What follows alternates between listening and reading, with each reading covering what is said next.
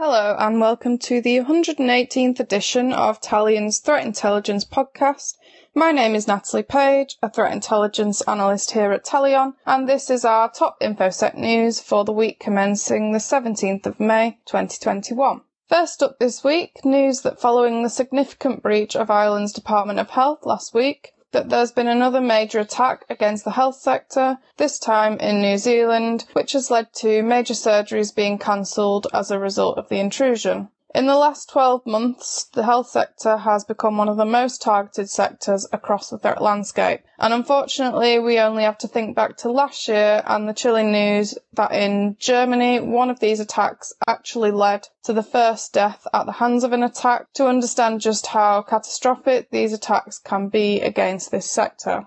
This recent attack reduced the services at 6 hospitals and has been confirmed as ransomware, which was able to disable all IT services apart from email. While some malicious operators have pledged not to target hospitals, it seems a large number of operators are still continuing to target these vital services and are sadly having great success, as these events begin to now emerge in reporting on a weekly basis. In this case, the decision was made not to pay ransom, meaning restoring services and recovery may take longer and that more treatments will likely be cancelled, creating a backlog of patients awaiting operations. And this decision is something that the CEO of Colonial Pipeline will understand in our next topic, after news emerged this week regarding his decision to pay the ransom in the interest of the nation. CEO Joseph Blunt of Colonial Pipeline confirmed his decision earlier this month to pay the $4.4 million ransomware payment in response to the DarkSide compromise. He stated that the decision wasn't taken lightly, but it was done with the consideration of the public, and stated it was the right thing to do for the country.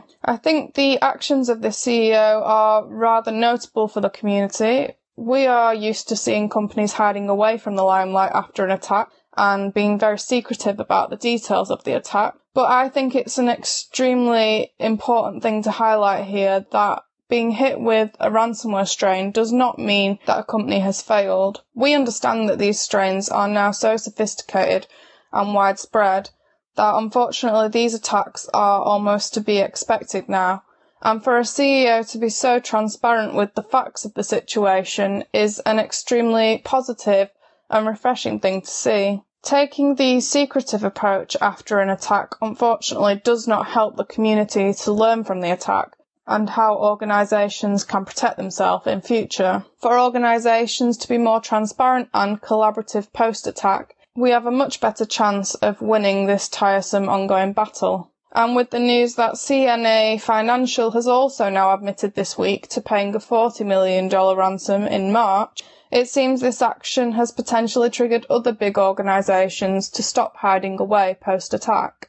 And finally this week, just 1 month after QLocker ransomware shuts down its operations after successfully extorting $350,000 via an exploit in QNAP NAS devices, the hack saw thousands of devices encrypted worldwide and an estimated 893 victims who paid the ransom. Recently, QLocker operators upped the ransom Bitcoin demand for this campaign to 0.02 Bitcoins from 0.01 and displayed a "This site will be closing soon" banner on the payment website in a last push towards the end of the campaign, with the site eventually shut down by operators and victims no longer able to retrieve their files. Since the Colonial Pipeline attack and the increased pressure of law enforcement, ransomware operators have mirrored this tactic and began to shut down their own operations, including Ranzy and Everest Malware.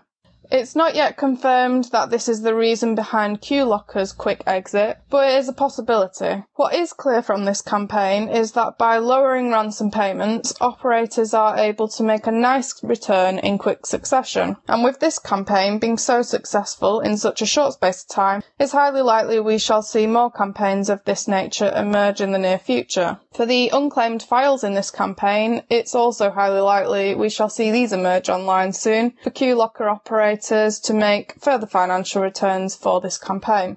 It seems this week, as anticipated, the Colonial Pipeline attack has continued to shape the threat landscape, with threat groups recoiling in fear and CEOs publicly speaking about attacks. It will be interesting to see how this incident shall influence actions in future and the potential positive impact this attack could actually have on the way we think about ransomware attacks within the community. That is everything this week from Talion Threat Intelligence team. If you have any questions on any of the topics that have been covered this week, we're always happy to help and can be reached via the Talion website at talion.net or via our LinkedIn and Twitter accounts. As always, keep safe everyone, and thank you very much for listening.